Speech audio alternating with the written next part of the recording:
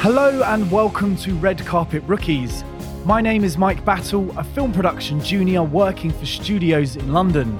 Each episode, I bring you advice and stories from film, TV and content professionals to help demystify and democratize the industries for juniors and fans alike. Thanks for joining me. Let's get started. Today's guest is film and television producer Julie Lin. With beginnings as a First Amendment lawyer, Julie soon transferred her skills to the movies. First producing small independent works such as Mike Nichols' Wit and Rodrigo Garcia's 9 Lives. In the years since forming Mockingbird Pictures in '99, Julie has covered all manners of genres from the Oscar-nominated Albert Nobbs to Netflix's hard-hitting To the Bone and even sci-fi horror in the Jake Gyllenhaal-led blockbuster Life. Julie graciously answered my regular questions when we worked together in 2018, and she has kindly agreed to do it again. Thank you for being on the show, Julie. How are you? I am fine, all things considered, and it's a pleasure to be with you, although it was much more fun when we were walking around the quad during Terminator. Absolutely. Now, before we begin, lots of our listeners are film and TV fans or indeed juniors new to the business, and the role of the producer is so varied, it can sometimes be confusing to people. In your own words, how do you see it? It can be confusing to me too. So your listeners are not alone. Look, I think it's the defined, undefined role on the movie set, right? Because a lot of people take a producer credit, or there may be people who take a producer credit as the cost of getting them into your movie as a director or an actor, or their manager might need a producer credit. So it can be very confusing. But from my perspective and from what Bonnie and I do, it really means being the first one on and the last one off. So by that, I mean, we, in the best circumstances, and we can talk about Terminator, which was different, right? Because we came on very last minute on Terminator. But for most of our movies, we're developing the material with the writer, we're refining it with the director, or if it's a writer-director, obviously that's all of a piece. Then we're packaging it. We're putting it together with actors and designers and cinematographer, and we're taking that package and getting it financed either in an independent way or at a studio.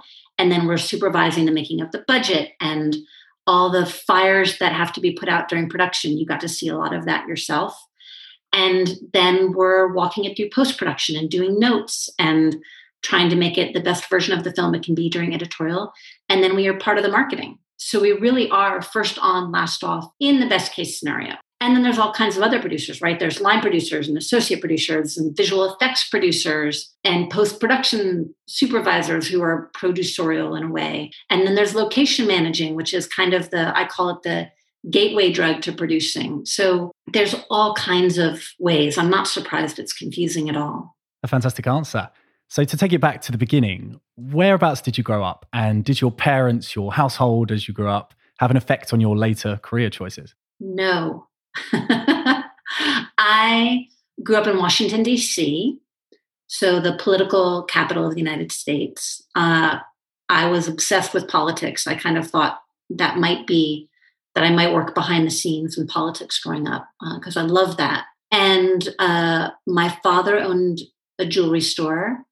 And my mom was a homemaker who also taught English to diplomats' wives. And they loved the movies. They loved going to the movies. But there was no sense of having a career in that. I remember when I told my mom I was interested in being in the world of art, she said, we raised you to be what was it she said? I have to remember the exact quote, but it was something like, we raised you to support the arts, not to be an artist. You know, it was sort of like, you need to get your professional degree and take work seriously. What are you kidding? And then of course they became very proud of me when I started to really make my way in the world.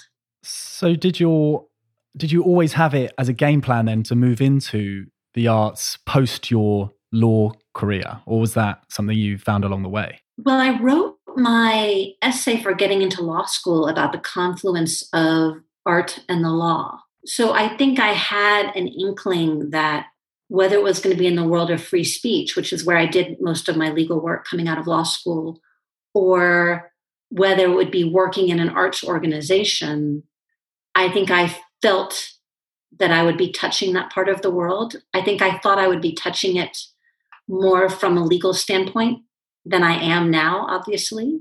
But when I got out into the world, I realized I wanted to have more of a creative through line in my day-to-day work. And that's how I segued into producing. So how long did you spend within the law? Did you have any memorable cases? Is that the type of lawyer you were? The law I did was at the Thomas Jefferson Center for the Protection of Free Expression. So we were a First Amendment advocacy group, freedom of speech.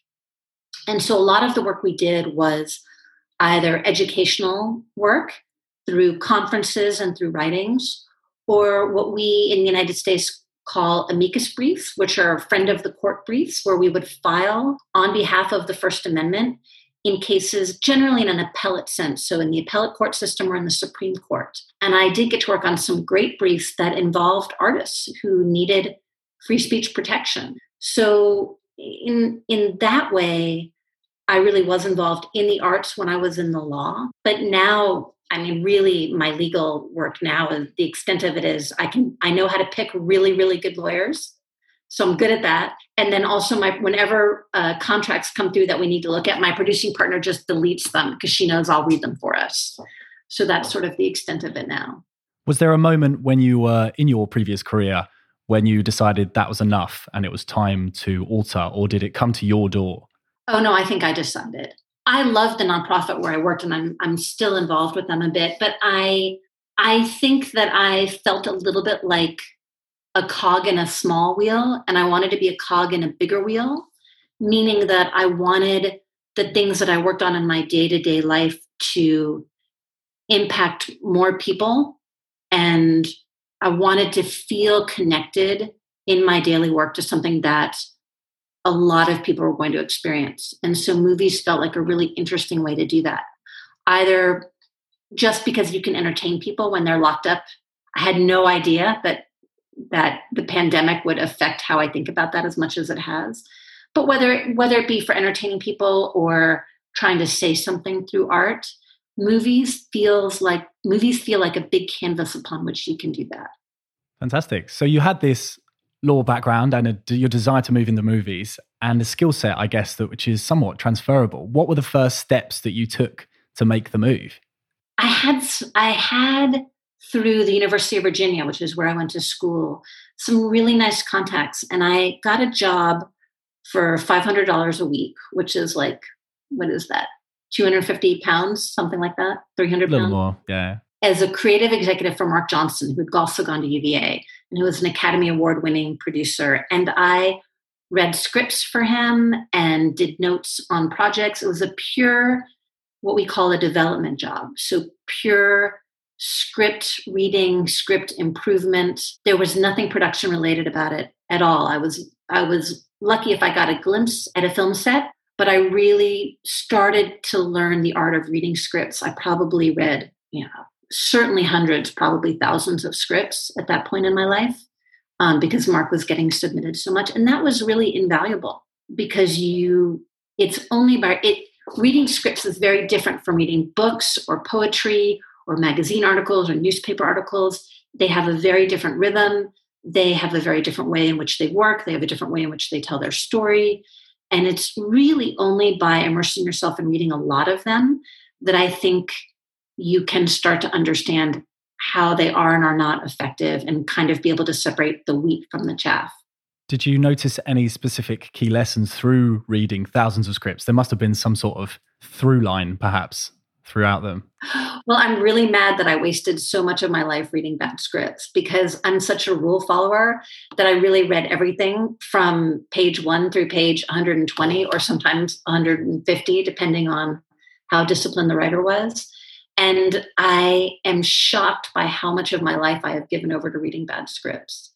And in my youth, that seemed okay. Now, when I read a really bad script, I'm like, I want my 2 hours back. I'm in my 50s now. I need my time. But that's kind of the beauty of the work, is that there is no one through line. It is true that there's no story that has not, in some sense, already been told. I think that is very true. But I think the pleasure comes in how the human brain and the human heart and the human gut can tell it in so many different ways. And that's where the artistry comes through. And I'm still delighted to discover new writers and really moved to see the work that people who've been doing it a long time can do. I'm working on a script right now with the writer Bill Nicholson, who's been around for a long time, very successfully, an Englishman like yourself. And I'm just gobsmacked by what the combination of his imagination and his experience can create on the page. Did you ever consider being a lawyer in Hollywood anyway? Because they're a big deal in their own right. No, because I think lawyers in Hollywood, I love our lawyers. We have a great personal lawyer who does our deals, and we have an amazing production attorney who works with us in the movies. But I think once I made the switch over, for me, it really was about moving into the creative space. It was about taking my undergraduate degree, which was more on the creative side, and putting that into play and being part of the team that makes the piece of art together, as opposed to the lawyer who either makes the deals as a representative of people for their deal points or is handling the legal aspects of production. That was not a consideration for me. I think if I'd stayed a lawyer, I would have probably stayed on the East Coast and stayed in the world of nonprofits. Interesting. I noticed on your IMDb that your first few credits come as an associate producer straight in. Were you nervous on those first few jobs, given that you were fresh into it really and straight in as an associate? Yeah, I mean, I think what happened was, so my first job, as I said, was working for Mark Johnson, which was peer development. So there were no film credits there. And then Marshall Persinger hired me to work for her. And we were doing very small independent films. And associate producer became the right credit just because I kept getting handed sort of discrete producerial projects within what I was doing for her. So on all three of those movies, I supervised post-production. On all three of those movies, during the making of the movies, I was handed projects like, we don't have enough money to do the kind of production design we want. So can you go, get us free furniture or free materials or free this or free that? Or can you manage this location, which is very sensitive? We need to get to this place where people don't want us to be, and we need someone to really be devoted to that for a couple weeks. So it seemed to be the appropriate title, but in each and every case, the title wasn't given to me until they were making credits on the movie. And then the people in charge of the movie said, oh, let's give her that credit because that makes sense. It was, in a weird way, a little bit of a catch-all. I noticed that you're speaking there of your smaller independent films that you made in the beginning. And I noticed one of the short films on your roster is a small little project called The Bulls, which featured a pre-stardom Chris Pine. Could you see any potential in him back then? Oh, he was fantastic. We absolutely, there was no question but that he was going to be a movie star. He probably won't even remember me, but he was delightful. He and Rod, the other guy who were, it was a two-hander. They were just fantastic. I produced that short because my friend Eric Stoltz, who used to be an actor, a very fine actor, was moving into directing. And I adore Eric. And he asked me if I would do that for him. And he was really trying to get a feel for the rhythms and the task of directing. And so a short was the way to do it. And it was really, really fun. We shot over just a couple of days, and Chris was spectacular. And he was really easy and had an incredible sense of timing. And I love, you're the first person in all my many, many, many discussions to ever ask me about the Bulls. So I love that you did that. And Chris was great. I did my research. Similarly, I have been writing my own first short recently, and I wanted to ask your advice for myself and the many others listening like me. Is your advice just jump, do it? Yeah, shorts are complicated, right? Because on the one hand, they can give you a great calling card that can open up other worlds for you. On the other hand, there's no market for them, really, right? So if you're getting people to quote unquote invest in your short, I think they should know that they're not going to get that money back, most likely. I guess there are a few avenues for it. So my advice to you is, if you're going to do a short and you want it to be a calling card for a feature, that rather than try and make it valuable for for as a directing sample, that you try and make it be something great irrespective of the financial aspect of it. So A, decide on a story that feels really important to you to tell. B, tell it in a way that will teach you something about yourself as a director and let you grow from the experience. And C, I would try and find something in it, either stylistically or in your subject matter, that will compel people to pick it up and watch it. I think a fun exercise would be to look at the Oscar-nominated shorts of the last decade, and because you're doing a fiction short, right? Not a documentary short. Yes, fiction. I would look at the Oscar-nominated fiction shorts of the last 10 years and see what about them feels compelling to you, what about them leaves you cold, what worked, what didn't work, and see if that sparks anything in you. Were you moved by the stories they were telling? Were you moved by the way in which they told them? I hope you're enjoying Red Carpet Rookies. To keep providing high-quality content from guests like today's, it would be amazing if you could help support the show via our Patreon page by clicking the support button over at redcarpetrookies.com. There you can subscribe to receive exclusive content like full unedited podcast video recordings and monthly Ask Me Anythings. For our top tier patrons, you will also receive access to all filmmaking courses we create, which currently stands as just one class on how to write your first screenplay with Final Draft, but we will be expanding to new areas soon. So hopefully see you over at redcarpetrookies.com. Now, before we move on to talking about the formation of Mockingbird and you moving into larger movies and Oscar-nominated movies and such, we touched on it briefly there on potential and short films and younger people. What is it about a young up-and-comer who's coming into an interview with you that makes them stand out? Curiosity. I think it's one of the reasons I like you, Mike, and why I was happy to spend time with you when you had questions to ask during Terminator, is that I think curiosity is a really underappreciated trait. And I think it walks hand in hand with humility. And I don't mean false humility, but I mean knowing that we're all on a journey. We all have things to learn. I know I still have so much to learn. And I'm sort of over arrogance and entitlement. I'm not big on firing people, but I've actually even fired interns who showed up on movies and were just entitled and arrogant. I remember on the movie 5 to 7, which was a true pleasure to make, we made it during the summer. And so we had a ton of interns. I think you guys call it work experience, right? Sure. We had a ton of work experience on the movie. And every morning during prep and during production, I would gather them all before the day started and ask them questions and see what questions they had and try to set them some intentions for the day. And every day at lunch, they would have lunch with a different head of department. Like, we really cared about them, right? And they met with the director, who was also the writer, and they met with the head of locations and the production designer and the cinematographer. And they met with Anton Yelchin and Berenice and Glenn Close and Frank Langella and all the stars of the movie. And there was one kid who I asked him to do something once, and he's like, "Yeah, I don't want to do that. I'm here because I'm going to be a director." And I had a chat with him about that, about how really movie making is a team of people making the movie. And he may not see a direct line between making sure the actor's coffee is hot and directing a film one day, but I assured him that there was one. And then we had a similar experience with him a couple weeks later, and I just asked him to leave.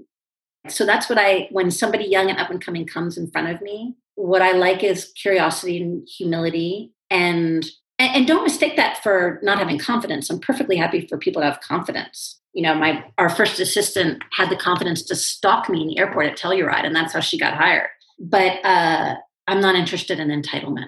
You've given me an interesting segue there, because you've spoken about some negative personality traits.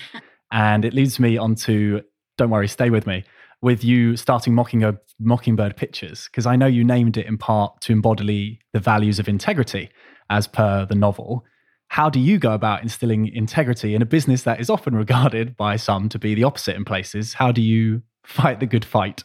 You know, I got to tell you, I have met many more lovely people than horrible people in the movie business. I really mean that. And part of the pleasure of being older and having done more now is I really get to, not always, but much of the time choose who I work with. And we have a lot of people that we work with over and over again, a lot of writer directors that we work with multiple times, or a lot of craft people that we work with multiple times. And I actually think it's not hard to be good to other people. And I think it's not hard to try to do the right thing. And in the end, I just think it always comes back, because those people always want to come back. They always want to work with you again.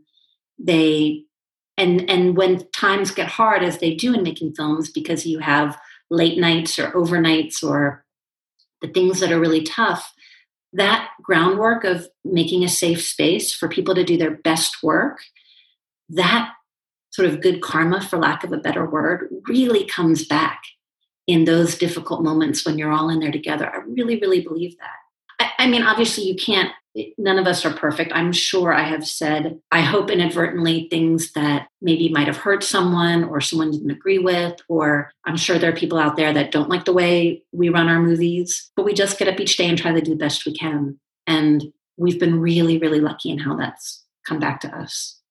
Does that answer your question? It does. And it's interesting because one of the things I noticed about your career was enduring relationships with yourself and Rodrigo Garcia, and also the Skydance team. I noticed you doing lots of projects together. And of course, with yourself and Bonnie, I wondered if you could talk to how you met Bonnie and your relationship. Bonnie and I, like every day, we're like, without you, I'd be dead. What's so funny is that now I cannot even imagine not having a producing partner, even having done it for so many years without one. And it's very much about chemistry, right? It's about that person that you just really don't get sick of and always feel like you're grateful to have on the team every day. I constantly feel like I'm learning things from her. The way we met was that she had been, Bonnie worked with Steven Spielberg for 15 years. First as his assistant, and then when Kathy and Frank left, she became his producer. And at some point, she really wanted to be making independent films. And a mutual friend of ours suggested that she talk to me about how to make an independent film. So I get a cold call from Steven Spielberg's producer. I'm like, why is Steven Spielberg's producer calling me? And she said, can we have lunch? I want to ask you questions. And so I was like, okay, sure. Why not? And we had a great lunch. And apparently then I took a budget to her house. This was in the days before you could email budgets. You know what I mean? So apparently I dropped off a low budget at her house, which I didn't even really remember, but then she showed it to me years later with my notes on it. And I just talked to her about how we put together independent film. And then a year or so later, Rodrigo called me up one day and said, Glenn Close wanted him to direct her passion project. It already had a producer on it. And he just wanted to tell me, like, he really wanted to do this for her. I wasn't going to be involved. I was like, no problem. Like, that's great. I'm so glad you're going to do that for her. And he told me Bonnie was the producer. And I said, that is fantastic. I love her. You'll love her. It'll be great. And call me if you need help or whatever. So every once in a while, I'd get a call from them saying, we're out to this actor. You know them. Can you put in a good word? And I would do that. And then they were just having trouble getting kickstarted. And one day, Rodrigo called me and he said, Bonnie and Glenn are going to call you and ask you to produce the film with them. I need you to say yes. So they called and I said yes. And they just hadn't done this kind of thing before in the same way. And Bonnie said, oh, we needed the director's producer. And she and I laugh about it now because, as that same person who introduced us said, you know, a pony could make a movie with Rodrigo. Like, he's so easy and wonderful. But what they really just needed was someone who'd walked through the process of putting together an independent film. And then Bonnie and I, right from the start, it was just chemically great. And we both know the exact moment we had these little two bangers where we were working on the movie, and we were walking in between the freezing cold, no electricity two banger and set, which was also freezing cold. And I looked at her and she looked at me and I was like, you want to read something else? And she said, yeah. And that was it. We haven't done since Albert Nobbs, we haven't done a movie without the other one. And it's just been so much more fun. Like, the hard stuff isn't as hard because she'll be like, don't pay attention to that agent who yelled at you. He's a jerk. And the fun stuff is fun because you have someone to celebrate with. There's a wonderful story where we were going to raise money for, it was either our second or third film in New York. And I told Bonnie, we can stay with my friends, David and Sarah. They have they have an extra apartment in New York. It's a 2-bedroom, but there might be someone in the other bedroom. You might have to share a bed with me. And she was like, oh, I have to ask my wife. And I was like, what? And she said, we're lesbians. I have to ask my wife if I can share a bed with you. And I was like, okay, well then I'm going to ask Doug. I want Doug to know that he should know too, since I'm going to be sharing a bed with a lesbian. So this is a famous story in our partnership. So she goes to ask Kim, her wife, and Kim's like, yeah, it's Julie, it's fine. And I go to ask Doug, and Doug says to me, honey, whatever you need to do to keep Bonnie happy is okay with me. And that's kind of the story of the partnership. I guess part of the reason she wanted to get in bed with you at Mockingbird Pictures was because of the creative freedom that comes more with independent films. How do you mold your head between 1 minute telling Ewan McGregor as Jesus and to the bone the next? Because you've got such a wide slate at Mockingbird as opposed to maybe the more Sausage Factory studio system. I mean, I have to tell you, I think our producing style is the same, whether we're doing the big Skydance movies or whether we're doing the little independent movie. And the actual skill set is very much the same, but the process is really different. And there is a lot more freedom. Look, we're directors, producers, wherever we go, and Skydance knows that. They know that we're going to land on the ground and we're going to really want to deliver whatever the director's vision is. But when we do a Skydance movie with Paramount or Sony or whoever we're doing it with, then we have the added responsibility of they control the purse strings and they need to be heard and they have things that they want. And so then the trick becomes delivering what the studio wants and what the director wants. I think when we make those independent films, which we usually shoot somewhere between sort of 20 and 30 or 18 and 25 days or 20 and maybe 30 days at the most, because they are often financed from a variety of places, we really can just focus and be with the people that are on the ground and really concentrate on what the director wants to say much more purely. And then we have other parameters, which are like, there's no more money, right? So then the director has to make choices between, do you want your money to go here or do you want your money to go there? Do you want that fancy location or do you want to shoot an extra day? But it is very much the director's choice then. So there is more freedom in that. But our style is pretty much the same. And we will always try to fulfill the director's desires as much as possible within whatever the parameters given are, whether they're financial on an indie or whether they're financial and stylistic on the studio film.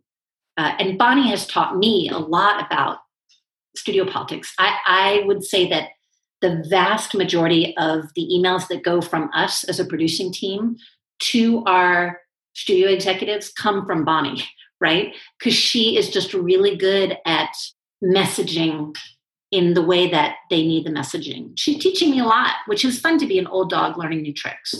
And then on the indie movies, I get to teach her how to do it, although she was a quick study and has that picked up by now. Very symbiotic. That's fantastic. One of the big studio movies I was watching in my research for this was Life, that you produced with Bonnie. And I was wondering what it was like to film Zero Gravity, because it was done so well. How did you achieve that?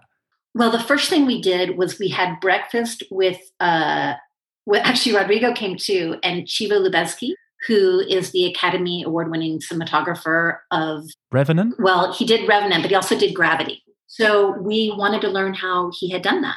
And what he told us, which was something that we took very, very much to heart, was the trick is not to do it only one way. Because if you do Zero Gravity in only one way, the audience will start to see it after just a little ways through the movie. So you've got to have a bunch of different ways that you portray Zero Gravity. And of course, when Daniel Espinosa, our beloved director, said he wanted to do, like, we had all these things like, oh, well, maybe one chamber, they've created gravity. You know what I mean? Like, we came up with all these ideas where maybe we wouldn't have to do Zero Gravity for the entire movie.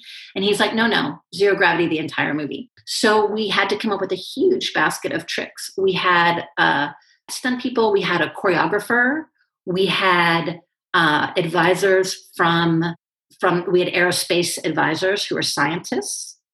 So we tried to make it what the guys at Skydance called science faction. meaning that we took the facts of zero gravity or of creature development, and we tried to apply them as much as possible and recreate what would be realistic. So sometimes we hung people from wires. Some people just swayed in their chairs where you couldn't see their legs. Sometimes we were holding people by a contraption. It was all kinds of ways, and we really mixed it up. But I'm really, really proud of the zero gravity work. And the actors trained like banshees. Like they really, really trained hard on their core strength because, of course, you've got to keep your arms and legs up. And they were really, really disciplined and phenomenal. I imagine having Ryan Reynolds and also Jake Gyllenhaal's very funny as well on those wires all the time. There must have been some quite comedic moments. Were there any you remember? It was really fun. And Ryan, I've got to give a shout out to Ryan Reynolds because first of all, he has done so much tough movie making that I think it's not easy on his back to get on the wires. And he was such a trooper, and he is very, very funny. And he could have been done. And I remember we were so sad when he went away because, he's not in all of the movie. I don't want to anyway, he's not in all of the movie. Yeah. And then he got home and he called me and Bonnie back and he's like, we missed something in the character. And he and Paul and Reese, who are the writers who know each other very well, they had worked on Deadpool together. They wrote another scene for him and he came back and did that scene at his instigation, which is in the movie. And he didn't have to do that. And it's a great scene. So I really have to give a shout out to him. Yes, he was very funny and great to have around. And we were all sorry when he wasn't there with us. On those kind of movies, from a producer's point of view, what's it like to be marshalling so many casts like that? You've got Reynolds, Gyllenhaal, Ferguson, Rebecca Ferguson, that is. What's it like from the producer's point of view to keep everybody happy like that? We just have to be really present for people and hear what each of them needs. We had a lovely cast. Rebecca and Bonnie and I still WhatsApp. So I get all the latest on her baby, who's not so much a baby anymore, now more of a toddler. But they were just all lovely and they're all incredibly different. So part of producing, I think, maybe this is what's useful for your listeners, is I think that when you're a producer, you can't expect people to come talk to you on your terms. I don't think that's very good producing. I think you have to go talk to people on their terms. And I mean that whether it's an assistant in the art department or a grip who is struggling with a hard issue, or an actor or a director or a stunt person, anyone.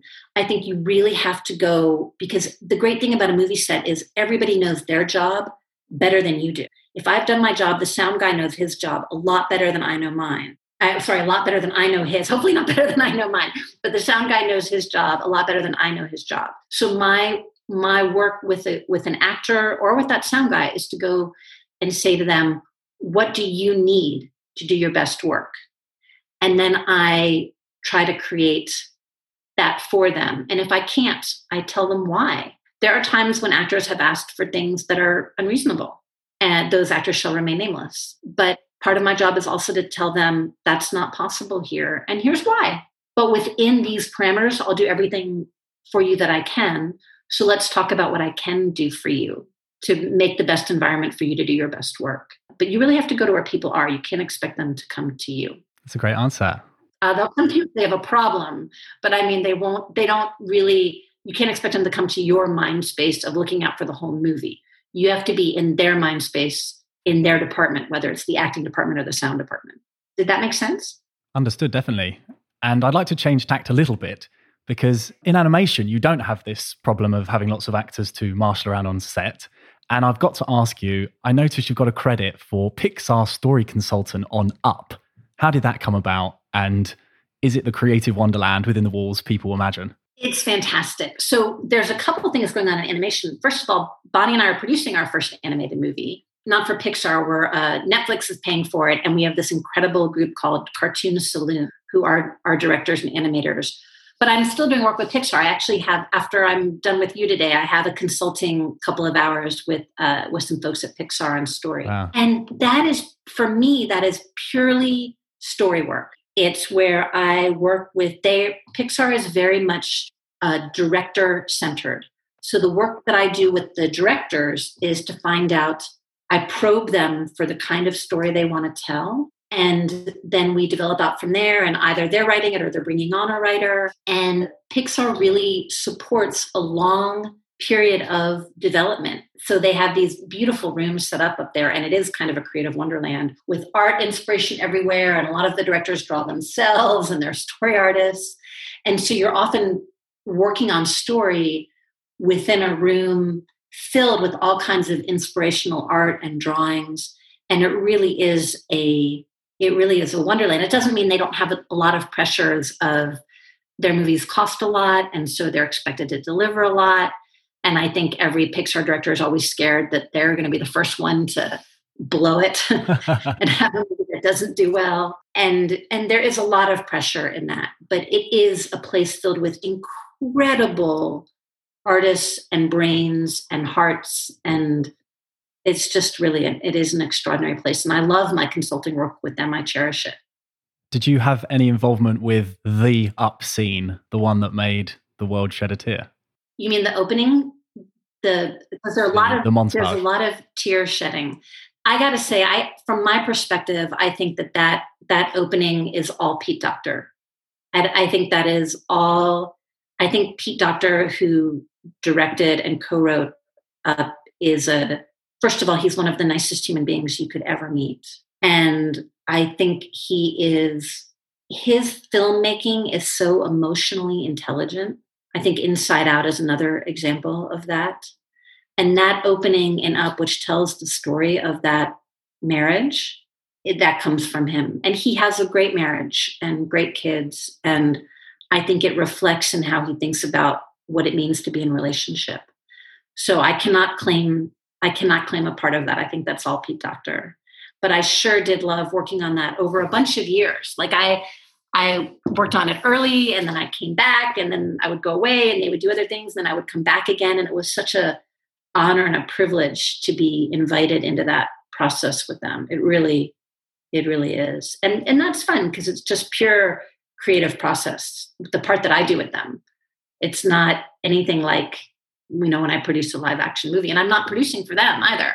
I'm just there to help them kick off their storytelling. So it's really fun.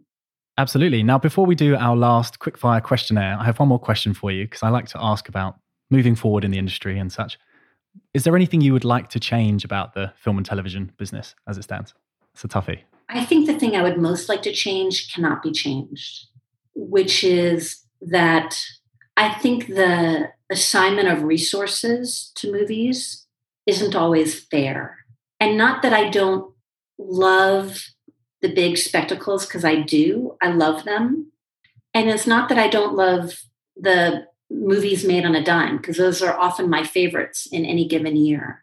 But when I think about movies that are really hard to get made because they need resources to get made, but they're not blockbusters or superhero movies, and so they get caught and they can't always get made unless you get lucky enough to shove a movie star in there. I wish that could change, but I don't think it can.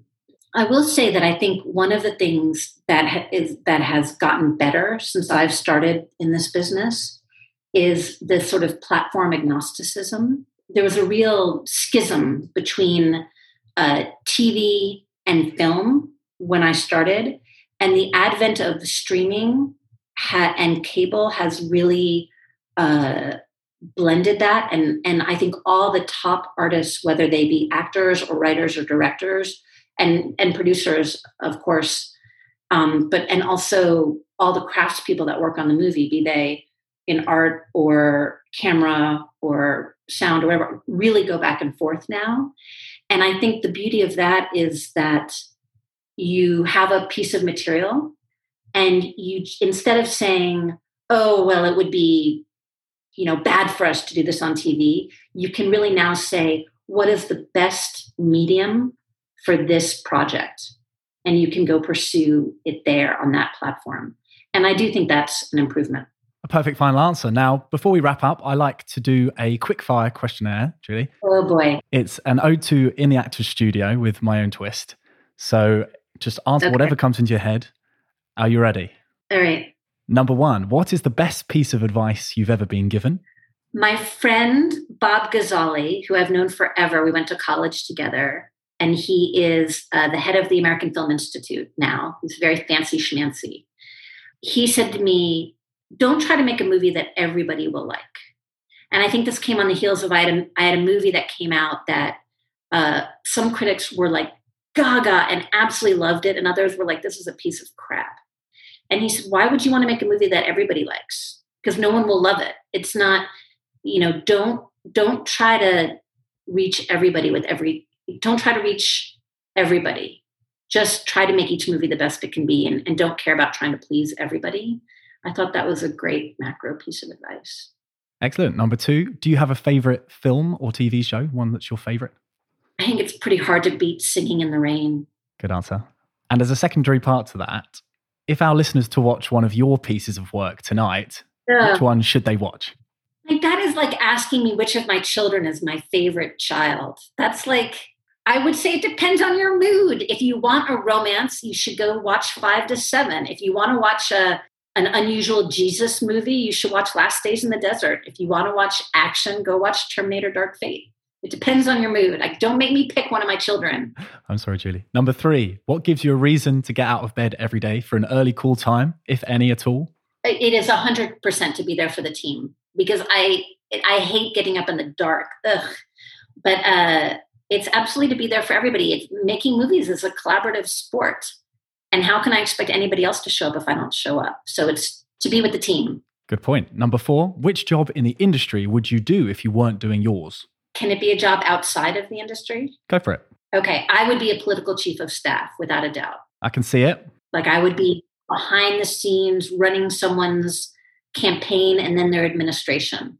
Joe Biden's chief of staff. That's what I want to be if I'm not a movie producer. That's just producing, but on a different platform. Number 5, if you could work with one person, living or dead, who would it be?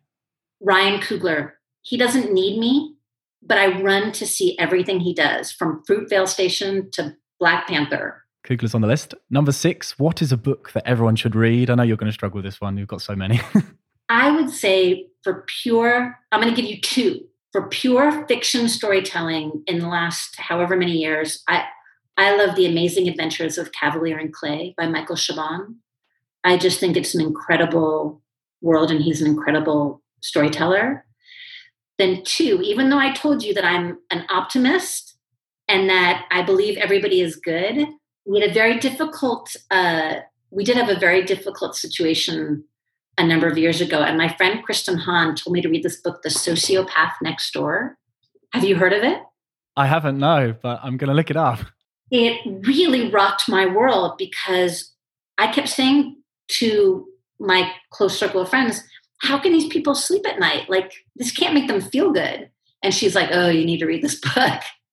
And what I realized is that in a best case scenario on a film set, we're always trying to make everybody be in a win-win situation, right?